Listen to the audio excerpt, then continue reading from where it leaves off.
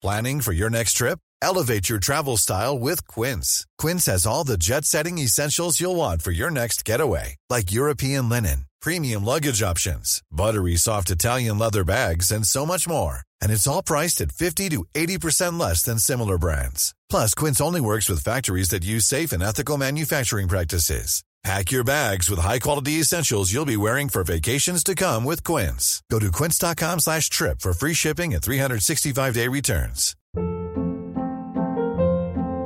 Hold up. What was that? Boring. No flavor. That was as bad as those leftovers you ate all week. Keke Palmer here, and it's time to say hello to something fresh and guilt-free. Hello Fresh. Jazz up dinner with pecan-crusted chicken or garlic butter shrimp scampi. Now that's music to my mouth. Hello Fresh. Let's get this dinner party started. Discover all the delicious possibilities at hellofresh.com.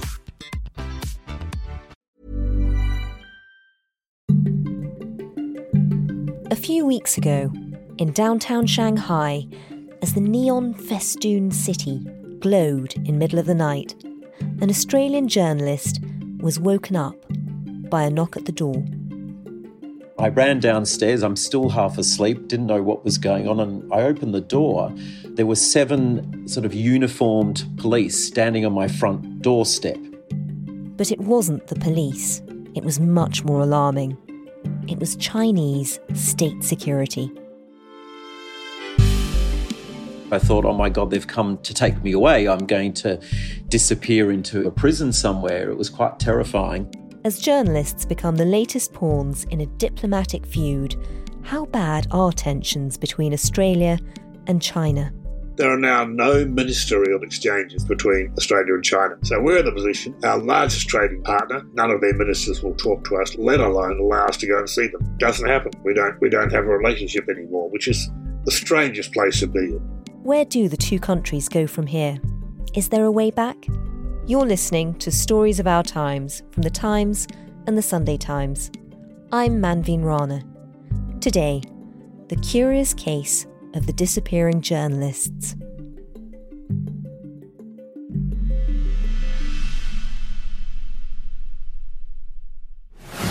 Two Australian reporters are back on home soil tonight after a tense 5-day diplomatic standoff in China. Mike Smith back in Australia and clearly relieved. Very disappointing to have to leave under those circumstances, and it's a relief to be back in a country with genuine rule of law. The men were questioned by Chinese police about the detention of another Australian journalist who is now being held in Beijing on national security grounds. It's just been quite crazy. I never thought I'd be part of anything like that. And then I've sort of flown home into this sort of unexpected media storm. Michael Smith is the China correspondent for the Australian Financial Review, a major business newspaper in Australia. So I've been based in Shanghai for almost 3 years. I'm talking to Michael whilst he's quarantined in a hotel room, having just returned to Australia. It's been quite a week for him. Where do I begin? Really all started last Monday. I was sort of out working and 2 of my editors called me Monday afternoon and said, we've just had a call from Australia's foreign ministry and we've been advised to tell you that you should leave China. So they had this very high-level warning. The warning had come out of the blue. Australia-China relations have been very tense for quite a few months, but I never thought I would have to leave the country. But something had clearly changed. Alarm bells kept ringing. Now, at the same time, the Australian government announced another Australian journalist called Cheng Lei. She's a TV anchorwoman for state television in China. She had been detained. So that news was quite alarming, but we sort of reserved our decision because this other reporter works for Chinese state media. She's not sort of a foreign correspondent, so she's sort of in a different category to myself. So we weren't sort of panicking just yet. Did you know what she'd been detained for? No, so no one knows. And this is typical in China. People can be sort of disappeared and detained. We don't know what she's been charged with or what the government want with her. So it's a huge mystery. My name is Cheng Lei. I'm a TV anchor based in Beijing, China, and this is my story. The beauty of an Australian education is not about what is taught, but more about what it doesn't teach. Cheng Lei was born and educated in Australia, but she'd become the face of a state TV channel in China. Then, she suddenly vanished from the screen a few weeks before Michael was told to leave the country. She's now being held in a secret location by the Chinese authorities on, they claim, national security grounds. It was an alarming development for the other Australian journalists in China. All 2 of them. There were only 2 journalists working for Australian media outlets left in China at the time because a lot of the others couldn't get in because of border closures. The other journalist was Bill Birtles from the Australian Broadcasting Corporation, their equivalent of the BBC. We went to the embassy the next morning and we had a series of briefings, and it was pressed upon us pretty strongly that we should leave China. Spent the next day or 2 having some very serious conversations, trying to decide if we should leave. It's a very serious decision to make. You might never get back in again. My newspaper's had a bureau there for 16 years and our coverage is really important. But in the end, the warnings from the Australian government and diplomats became so strong and so pressing, we decided we just could not ignore this advice. So Michael and Bill booked their flights to leave China. It was due to leave on Thursday night. So I packed my bags on Wednesday, prepared to leave my home. I was sort of quite upset. I loved living there and certainly wasn't ready to leave like that.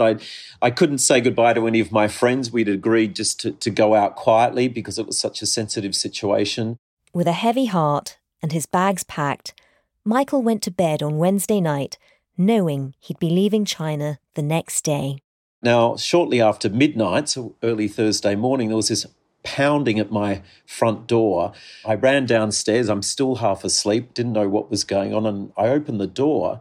There were 7 sort of uniformed police standing on my front doorstep. But they weren't policemen. They were from Chinese state security, which is more like a secret police intelligence operation, so much, much more serious than your average police. They came into my house. I sat there on the couch and I'm surrounded by these security officials. One guy's got a huge camera filming the whole thing and, there's a light in my face. So it's very, very intimidating. And then they sort of read from a document. It was read in Chinese, but there was a translator there. And they were basically informing me that I was a person of interest in an investigation. They wanted to question me at a later date. And in the meantime, I couldn't leave the country. So this was really alarming. I mean, China often puts they're called exit bans on people where you can't leave. In China, a visit from state security would be unnerving at the best of times.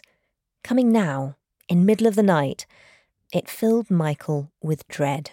At one point I thought, oh my God, they've come to take me away. I'm going to disappear into a prison somewhere. It was quite terrifying. I'm going to disappear. I'm going to be like this other journalist, Cheng Lei, and be taken away. I mean, why else would they come at that hour of the morning? So they weren't aggressive. They don't get physically violent, but the whole setup's very intimidating. And, in China, it's designed that way. They do this on purpose. It was sort of all over in 5 or 10 minutes and they suddenly got up. It's all sort of rehearsed. They got up and walked out my door and I'm just sitting there going, oh my God, what has happened here? Michael immediately called Bill Birtles in Beijing. This is when it got even more alarming. He had had the exact same visit at the same time as me. He had 7 officers at his apartment in Beijing. They relayed the same information and we both thought this is absolutely political. Michael and Bill immediately contacted the Australian embassy. They said to come in first thing in the morning and went back to bed, but I didn't sleep a wink that night. I'm not surprised. No. So the real action sort of kicked off the next day. I mean, I went to the Australian consulate in Shanghai and it was decided then that me and this other journalist were in some serious trouble and we needed diplomatic protection. So I was driven to my home in a diplomatic van with black plates, which technically means you should be you should have some kind of protection. You know, police shouldn't be able to stop the car or drag you out of the car. And, you know, a diplomat sort of ran into my house, grabbed my bags, which were already packed, and then we took off. There was we think it was a plainclothes policeman outside my house, sort of wandering up and down suspiciously in the laneway. So they were sort of keeping an eye on everything. So it's all very cloak and dagger. I mean, as a foreign journalist in China, how much of that goes on anyway? I mean, how aware are you of being monitored? I mean, you sort of assume your phone's probably bugged. I mean, I've had people follow me in other parts of China. I've been to Xinjiang, and there's always people following you around there. That's a much more sensitive area, but sort of nothing like I experienced last week at all. So it was a bit disturbing. Michael was rushed to an Australian consulate building where he would be protected under the Vienna Convention, so Chinese officials technically can't interfere in things once you're in there. So I settled in, and I thought, my God, I'm going to be the next Julian Assange. How long am I going to be stuck here for? New home. Yes, yeah. So it was. I hope you like the ambassador's reception. That's right. Well, I must say they were very good to me. There was wine. I think the diplomats are good in a crisis. They know how to make you feel comfortable and not too terrified.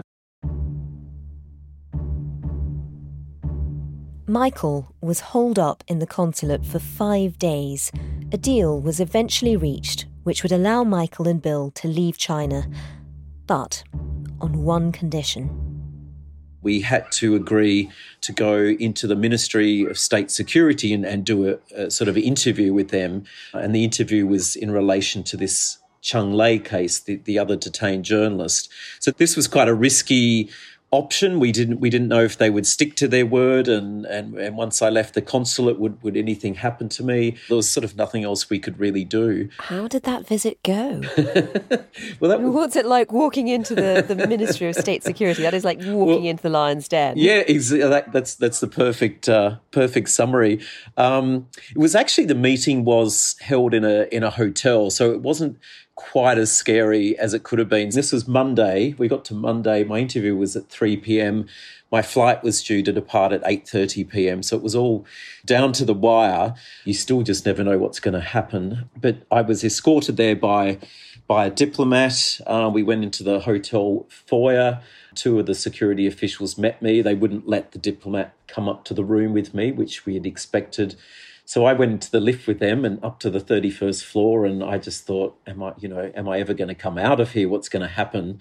And then we walk into the room, and look, it's a pretty non-threatening setup, I suppose. There's 4 people in the room. There's a translator. There's a guy typing everything out. There was a female officer asking the questions, and you sit down on a chair and you have a bottle of water.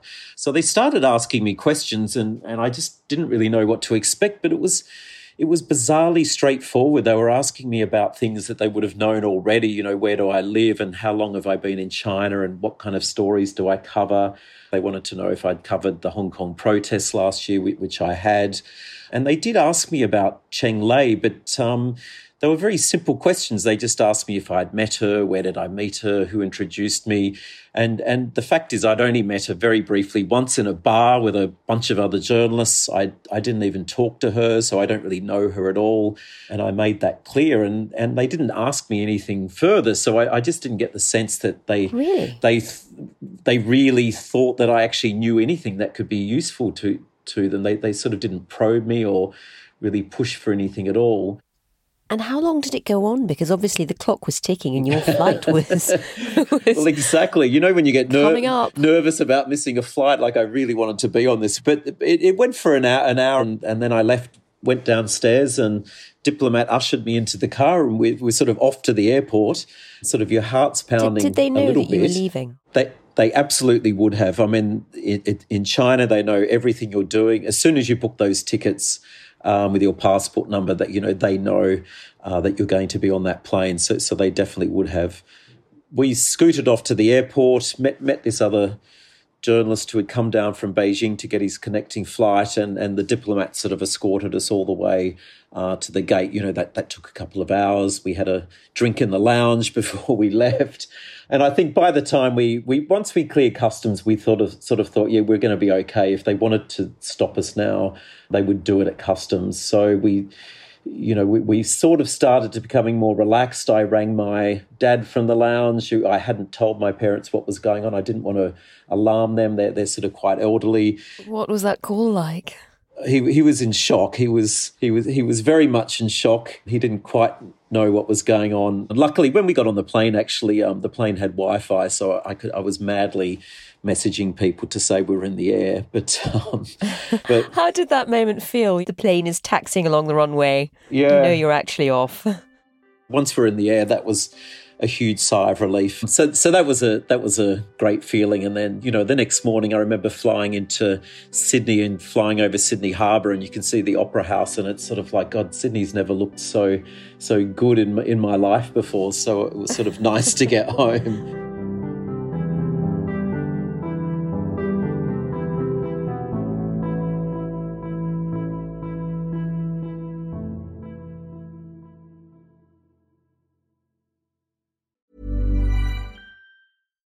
Hi, I'm Daniel, founder of Pretty Litter. Cats and cat owners deserve better than any old-fashioned litter. That's why I teamed up with scientists and veterinarians to create Pretty Litter. Its innovative crystal formula has superior odor control and weighs up to 80% less than clay litter.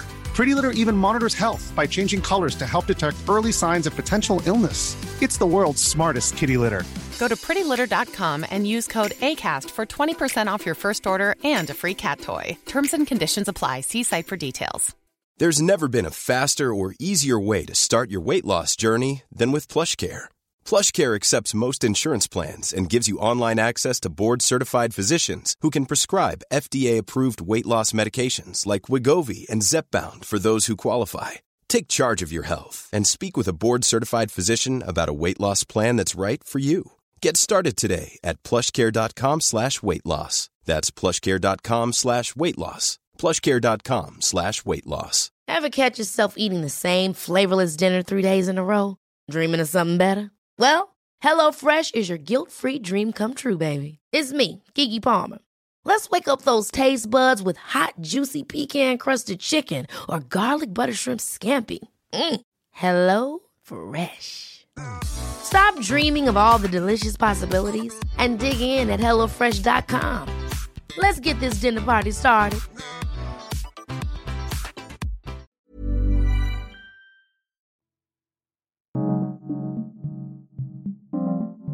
Well, we heard some rumours that a couple of journalists were inside one of the Australian missions in China.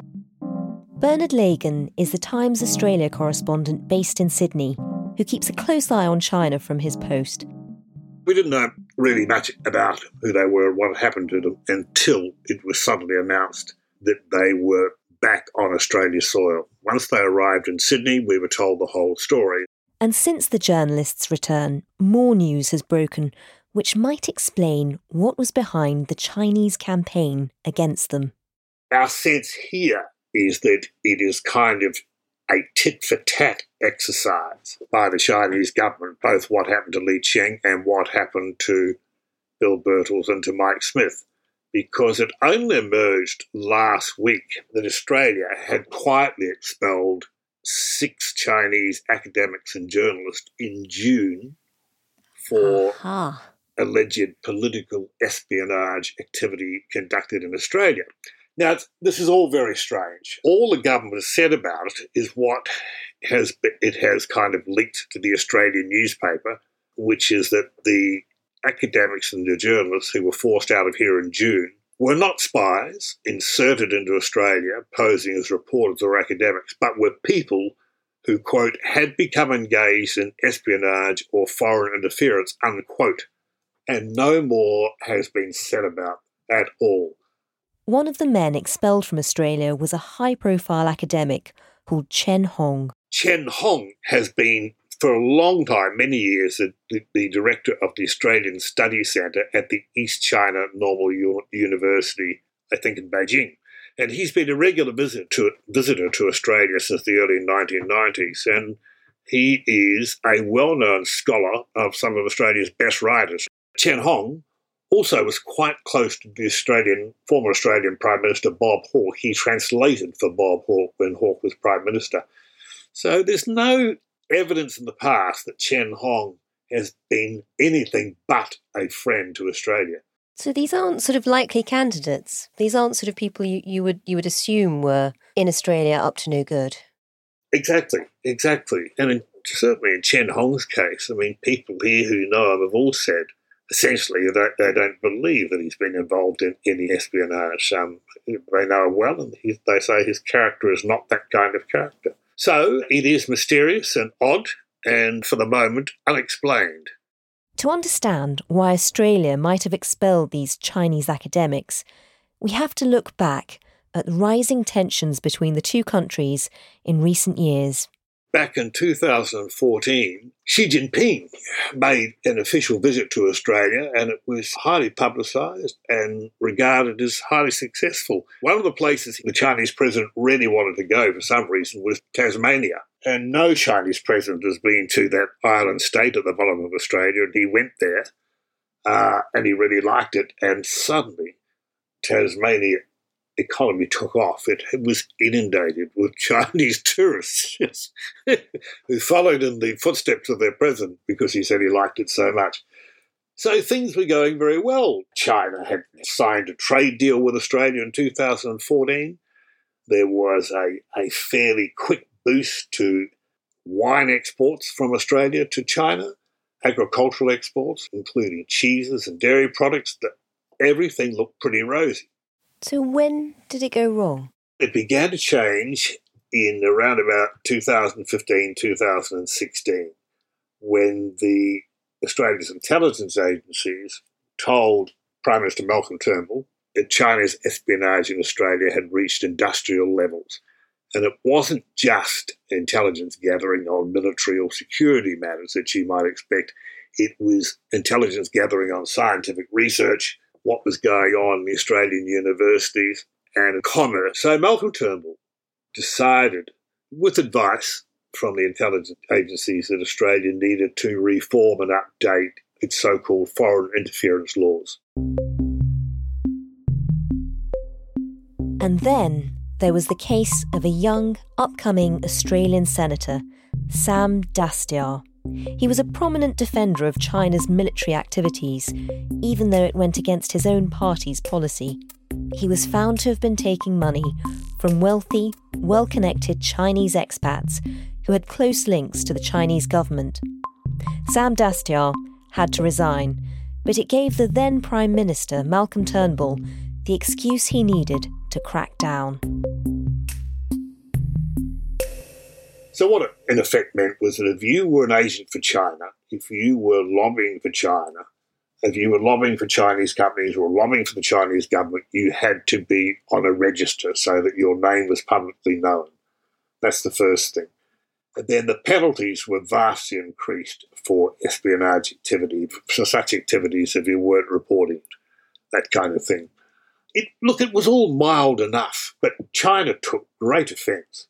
But Malcolm Turnbull, whilst he was Prime Minister, decided to go further. Then it got compounded again when Australia became the first country in the world, again under Malcolm Turnbull, to ban the Chinese telecommunications company Huawei from having any role in building Australia's new 5G telephone network. Now, Malcolm Turnbull was very aware that this was going to cause China to become even more angry. So he decided he wouldn't announce it.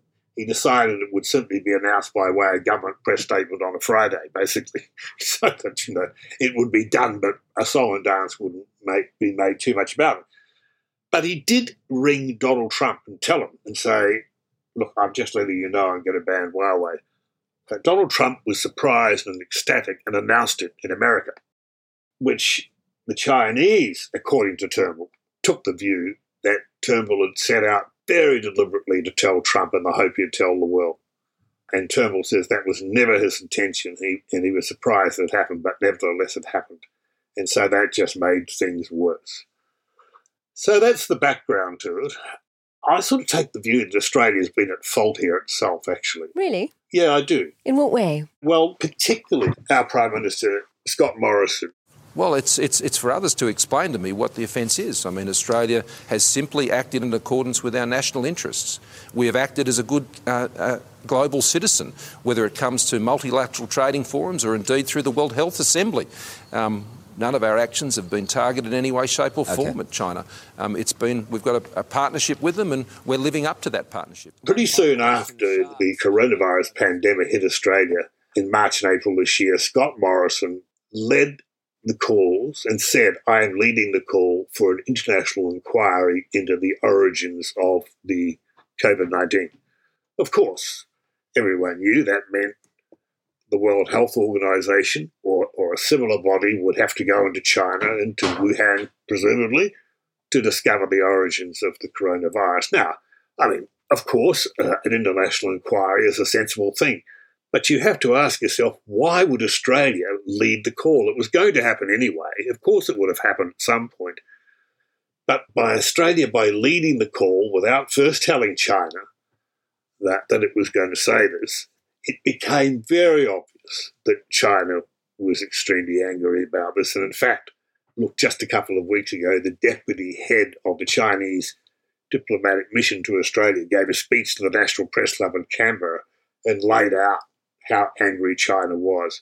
He said that in calling for an international inquiry, Scott Morrison had very badly hurt the feelings of China. That's what he said.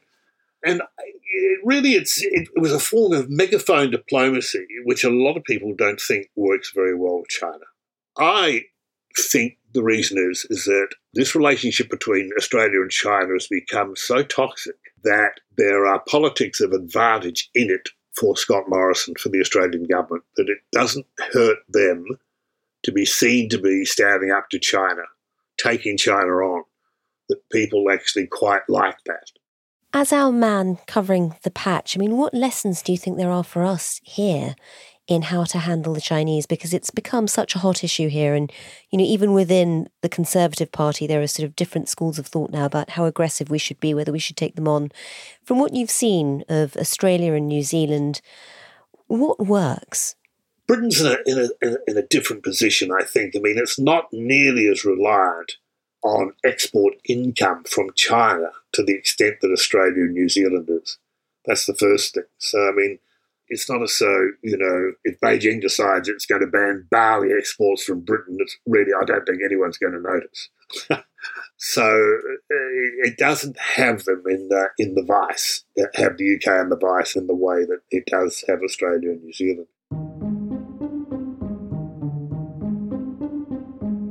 As tensions continue to rise, how will Australia and China develop any kind of mutual understanding if they don't allow each other's journalists in? I asked Michael Smith if he could imagine going back.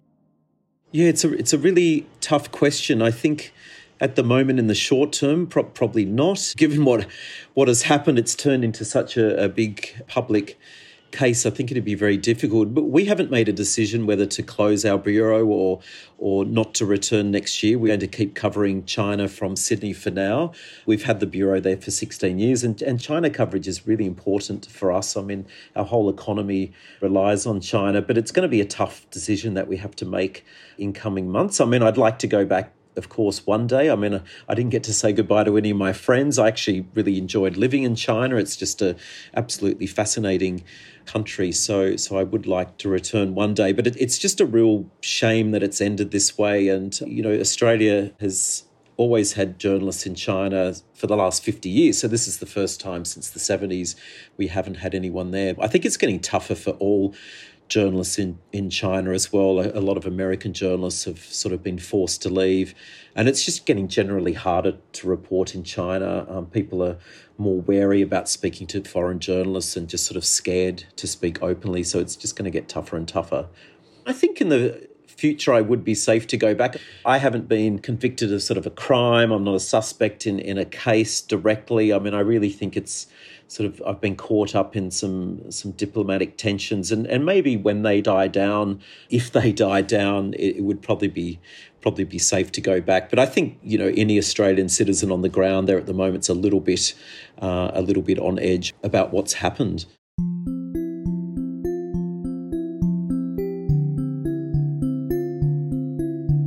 You've been listening to Stories of Our Times with me, Manveen Rana, and my guests, the Times Australia correspondent Bernard Lagan and the China correspondent for the Australian Financial Review, Michael Smith.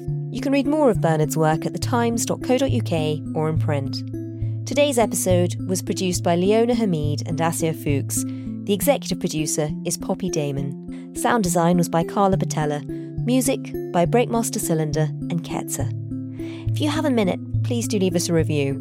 You can find us on Apple Podcasts, Spotify, Acast, and now we're also available on the Times Radio app, along with all the other podcasts from the Times. To download the app, search for Times Radio in the App Store.